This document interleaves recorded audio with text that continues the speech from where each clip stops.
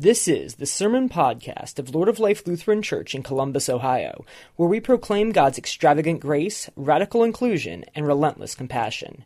Join us for worship Sundays at 8 a.m., 9 a.m., or 11:15 a.m. For more information, please visit our website at www.acceptingall.com.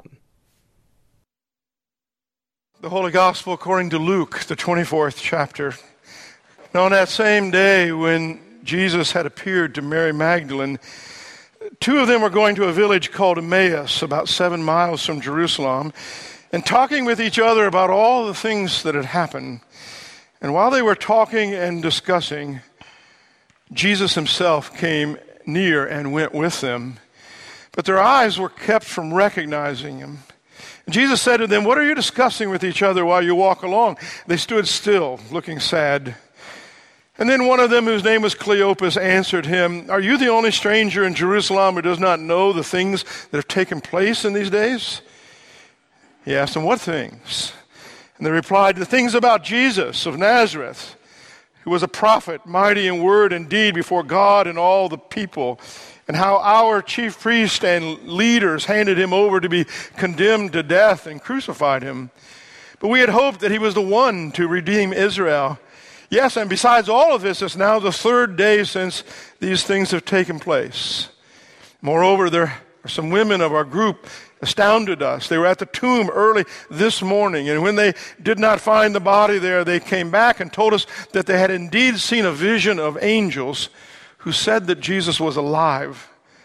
Some of those who were with us went to the tomb and found it just as the women said, but they did not see him."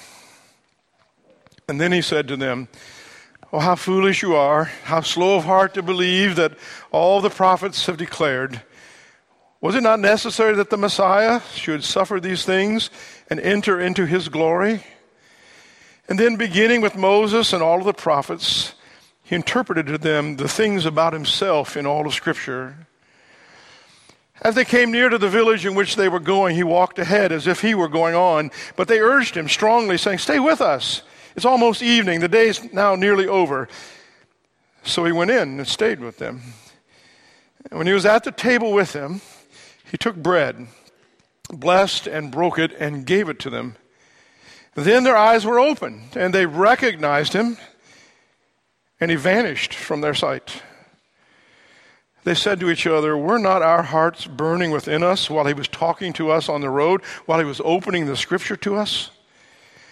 That same hour they got up, they returned to Jerusalem, they found the 11 and their companions gathered together. They were saying, "The Lord has risen indeed, he's appeared to Simon." And then they told what had happened on the road and how he had been made known to them in the breaking of the bread. The Gospel of the Lord. Grace and peace be yours through Jesus, the risen Christ. Amen.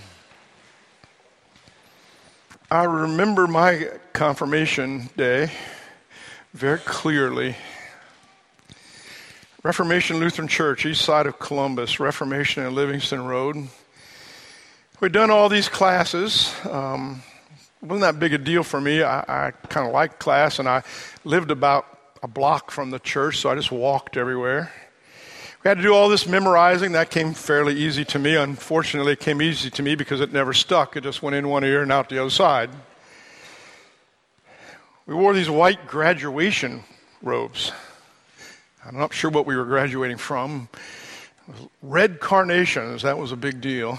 And all my relatives from Pennsylvania came to town. My godparents, that's what we called them back then, not baptismal sponsors. And we didn't have to give speeches like you all have to give. We just have to answer a bunch of things that we'd memorized. But we did have a rehearsal, just like we had rehearsal on Wednesday. And it was on Saturday morning. Same rite, same ritual. Really nothing's changed in that part of over all these years. Really the same questions. And the questions all boil down to really two. Do you believe this? And does it make any difference? And it just hit me that morning that I'm not really sure I do. I don't know if I believe all this. Kind of, but not like some of the other people in my class. Not like our teacher, Mrs. Scher, not like Pastor Peters. Definitely not like my grandma. My grandma had real faith. This resurrection passage today on the third Sunday of Easter is for people who find it hard to believe. If you've ever doubted that God even exists, this is really your passage. If you've ever run out of hope, if you've ever wondered why any of this churchy stuff even matters, this is really for you today. And conversely, I'm going to be as honest as I can, if you're 100% sure of your faith all the time, if you've never had any doubts about God or Jesus, then God bless you. You can get out the Weekly Reader right now, start working on your grocery list, because I won't be talking to you. This resurrection story, this sermon, really all 5 sermons, are for people who sometimes wonder where God is and whether Jesus is real and whether any of it actually even matters. For a lot of people, the Christian faith seems pretty disconnected from the rest of how we think and how we feel and how we live our lives. William Willimon calls the Christian church today functional atheist. Believe, yes, of course, kind of, sort of. We believe in a God who is, well, good, we hope. We might accept, as if God needed us to accept it, that Jesus lived and died and rose again. But it's like some distant thing. It's like, it doesn't apply to anything. Let me give you another example. It's like acknowledging that Venus is 67 million miles from the sun. That's a fact. Doesn't impact my life today. Not really. Doesn't seem relevant, faith, sometimes. And it's exact opposite of what our Easter theme is this year, that Easter changes everything, that the resurrection of Christ changes everything in our lives and in the world. Now, I don't know if you caught the part, it was pretty obvious there that the disciples don't know Jesus. They've been with Jesus all of this time. They don't recognize Jesus, that he's risen from the dead, and they cannot see him. It's in the wake of his death, so I get that part. It's actually Easter Day, and even though we're 3 weeks later. It's Easter afternoon. 2 of his followers, Cleophas, and that's the only time we ever hear anything about Cleophas. That was it. That's just his cameo. And then somebody else who isn't even named in the story. They're on the move. They just can't sit there anymore in Jerusalem. They're suffocating in their grief. They just have to leave. So they go out on the road. They go out on the road to Emmaus. And as they're walking, Jesus comes, risen from the dead, and he just walks along with them. Luke says their eyes were kept from recognizing him.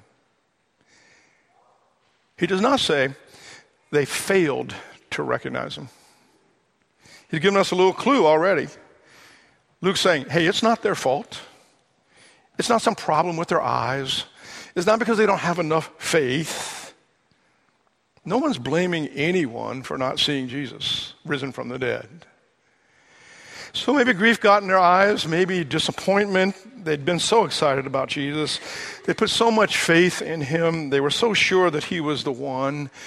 And then it all hit the fan. And when it did, he died, they killed him.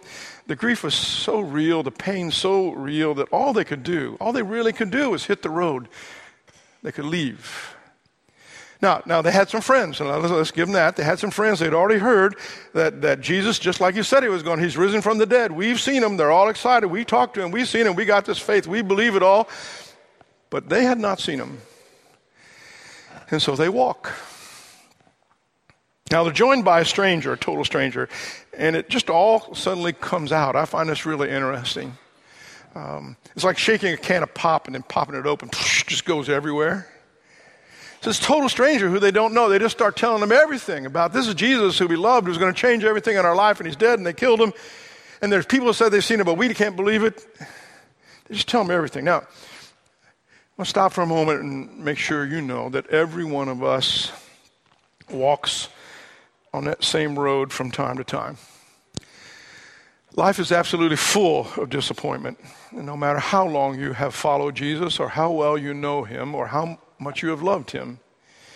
It's the road you walk on when you don't make the team. It's the road you walk on when your candidate loses the election, when there's a conflict, when someone you love dies, That's called the Emmaus Road. And throughout the history of the church, that little catchword, the Emmaus Road, that's what it means. It means that walk of confusion, that walk when you're disappointed, that walk when you're alone and lost. And every single one of us has been there. But here's the amazing and wonderful promise of the gospel of Jesus. You are not alone on that road. You might think you're alone, might feel like you're alone, but you're not. Might look like evil's winning. Might feel like this is all there is, but it's not. Let's name it. Might feel totally hopeless right now, like nothing else can do. Death, death, death, and more death. Like that's all there is, but it's not. Which means Jesus has to look different than maybe we expect him to look. He might be walking right next to you right now. And no one's blaming you now. But you just might not be seeing him. Jesus might look like, let's say, for instance, a Stephen minister walking alongside you. Or might look like a stranger at the hospital who just handed you that box of Kleenex when you were crying. Might be the person who'll hold your baby for a few moments so you can just rest your arms and get a moment of peace. Might look like the coach who offers you some encouragement when you lose and said, it was a good game. If you're looking for the risen, victorious, conquering Christ in all of his resurrected glory, if that's the only way you can see Jesus as triumphant over others, if you're expecting a voice from heaven and some magic sign, you're probably still looking for Jesus. If you're waiting for absolute certainty before you will believe it, you'll probably still be waiting the rest of your life. The promise of the gospel is this. When you think you're alone, you're not. When you think this is it, it's not. And when you think death is winning, it's not. Now, what I'm trying to say is that if you're on the road of doubt and disappointment, please don't lose hope. It'd be so easy to do. Jesus is there with you. And here I think is the hardest part. Happens to me all the time, you would guess, as a pastor. This is how the conversation, I'm going to make it really short for you, but well, just show them to me, will you, Pastor? I'm overwhelmed right now. I'm carrying too much burden. I need to see the risen Jesus right now. I've got about 20 minutes free on Sunday morning. Can you just show me this risen Jesus? And I think that's what was happening to me at that confirmation rehearsal years ago. I can't just make faith happen. It wasn't what they were looking for. It wasn't what they wanted to see. You just can't make faith happen. Here's how Luther explained it in his explanation to the third article of the Creed. Of all the things I had to memorize, it's the part that stuck the most. I believe that I cannot by my own reason or strength believe in Jesus Christ my Lord, or even come to him. But the Holy Spirit calls me through the gospel of Jesus. They don't recognize the risen Lord until he reveals himself. They don't hear God in Scripture until Jesus opens it up to him. They don't recognize the presence of Jesus until he blesses and breaks the bread. Revelation always comes from God. We can't do that on our own. Now, that doesn't mean that we just sit around and do nothing. I'll be really clear about that. And that is an approach that a lot of people take. Well, there's nothing I can do to make faith. Well, I should just really do nothing. Doesn't mean just wander around aimlessly throughout life. There's a reason that we have things called intentional discipling programs. There's a reason we have confirmation. There's a reason the church even exists. And I think there are some clues to that quickly in this passage today. First, they welcomed a stranger. It wasn't just a social club. They don't try to go it alone. What would have happened if they had not widened their circle? If they had not opened up? If they had not let the stranger into their midst? That's the value of small groups, by the way. That's the value of having some friends of faith. That's the value of having a confirmation class where you have friends. It's the value of having a youth group. The risen Christ often is revealed when 2 or 3 gather. Second, please don't forget the Bible. I know the Bible's become the last place that a lot of people look for the love of God in this culture. It's a hard book. I get that. Parts of it are violence, and oppressive. It gets used in heavy-handed and judgmental ways in our world. But when the risen Christ meets them on the road to Emmaus, he opens up Scripture. He explains Scripture. And a whole lot of people have been recognizing the love of God through Scripture throughout generations. So don't give up on the Bible. And don't give up on gathering at the table. Jesus became known to them in the breaking of the bread. God is everywhere. I can confidently say that. God is everywhere. And God is definitely with you while you are on the road. But remember, says Jesus, remember the risen Lord Jesus reveals himself in the bread and in the wine. So do you know what confirmation actually is? I know it's not the ceremony. It's not what kind of things we're wearing. It's really gathering together for a period of time as friends. It's reading and explaining Scripture to each other, and it's being fed and nourished at the table and in the church. And today, for all the rest of you, this is proof that the risen Christ is still revealing himself among us today. This is an amazing group of confirmands, and if you're a member of Lord of Life Church for a long time, you probably can't imagine me saying anything but that, I guess, but they really are. Bright and sharp beyond their years, familiar already with trials and sufferings, able to ask very difficult questions about God and about faith. And they've been on the road together for a lot of years. Some of them have been in the same Sunday school class since before they can remember. These past 2 years, they've gathered on Sundays and Wednesdays. They've gone on retreats. They fed the poor together. They worshiped together. They served together. And they are not at this moment claiming that they know it all. They're not even claiming that they believe it all. But they have met the risen Jesus. They have met the risen Jesus. I said it last night at our faith feast, but I want to say it publicly again. We are so very proud of you. So very proud of you. God is doing some amazing things in your lives, in you and through you into the life of the world. And we thank God for you and for your faith and what it means for the world and for this church. Each of our confirmands is going to speak to you individually. I want to invite you to hold your applause until all four of them are done. They are going to be speaking to you in alphabetical order. So our first speaker is Ruby Clark.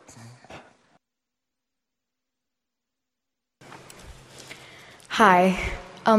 As you know already, I'm getting confirmed today, and there are a few reasons why. First off, I'm a disciple of God. Being raised in a church from a young age, I've learned a lot about being a follower of Christ. For one, it doesn't matter what other people think. Your beliefs are your own, and even if you are the same religion as somebody, you don't have to believe the same exact thing as them. Another thing is that Jesus really did love everyone, and we need to strive to do the same and fulfill our godly image. The second reason I'm getting confirmed is that this church community has become like a family to me. I've come here for years and love this church with all of my heart. I want to get confirmed to prove both my love for God and my love for the people of this church. I'd be lying if I said I never had doubts. I have doubted things many times, but at the end of the day, I know that I have a refuge here. A safe haven for my hopes and prayers and fears, where I can feel truly at home. Among the people of this congregation, I'm home. A Bible verse that I feel relates to what I'm trying to say comes from the Gospel of Mark, chapter 10, verse 9. Therefore, what God has joined together, let no one separate. This church has been assembled under the cross of Christ, and because of our shared love for God. No person should ever separate this because the love in this church and the love for God outweigh many bad things in the universe. I am proud to become a full member of this church.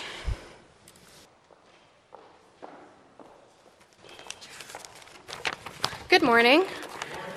I've grown up in this church. I've known most of you my whole life. And in this church, I've met God and God's grace. In the last year, I've started to learn who God is and what he has done for me. As many as you know, my dad's job was eliminated in December, and he was forced to find a new job. At one point, we were sure we would be moving to Charlotte, North Carolina, and another, I had no idea where I would be starting high school. It was terrifying. But with my dad trying to find a new job and the stress of not knowing what my life will be like in the next couple of years, God has shown me what it's like to trust in him, even when you're in bad circumstances. My dad has found a job in Worthington where he will start, and I'm starting Worthington Kilbourne in the fall. But knowing no matter where I go, God will still be there with his love and grace gave me so much peace when there was so much noise.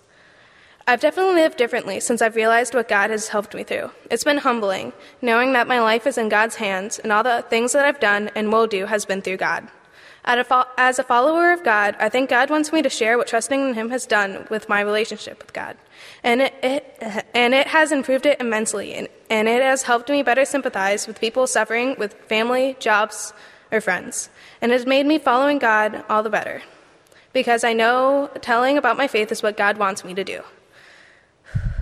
In conclusion, following God has given me more peace than I ever thought possible, and it has all happened because I was looking up to God. A verse that I think provides this comfort and peace is in Luke 23, where two other criminals that was crucified next to Jesus, and one of the criminals asked, "Jesus, remember me when you come into your kingdom." And Jesus replied, "I assure you, today you will be with me in paradise." This man, who was supposedly a criminal, was sentenced to a very painful death, yet he asked and trusted Jesus and his promises. And Jesus reassured him that he would be with him in heaven. And following God in my life is like the same thing, because no matter how much I sin, Jesus will pick me up and give me a future to look towards.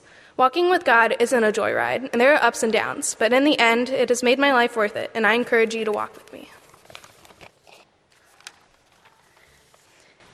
Hi everyone. As you all probably know, I am Jada Price and I'm an 8th grader at Weaver Middle School, and I am here today to affirm my faith. I remember always being in church. I feel I grew up with God but never really knew what was happening.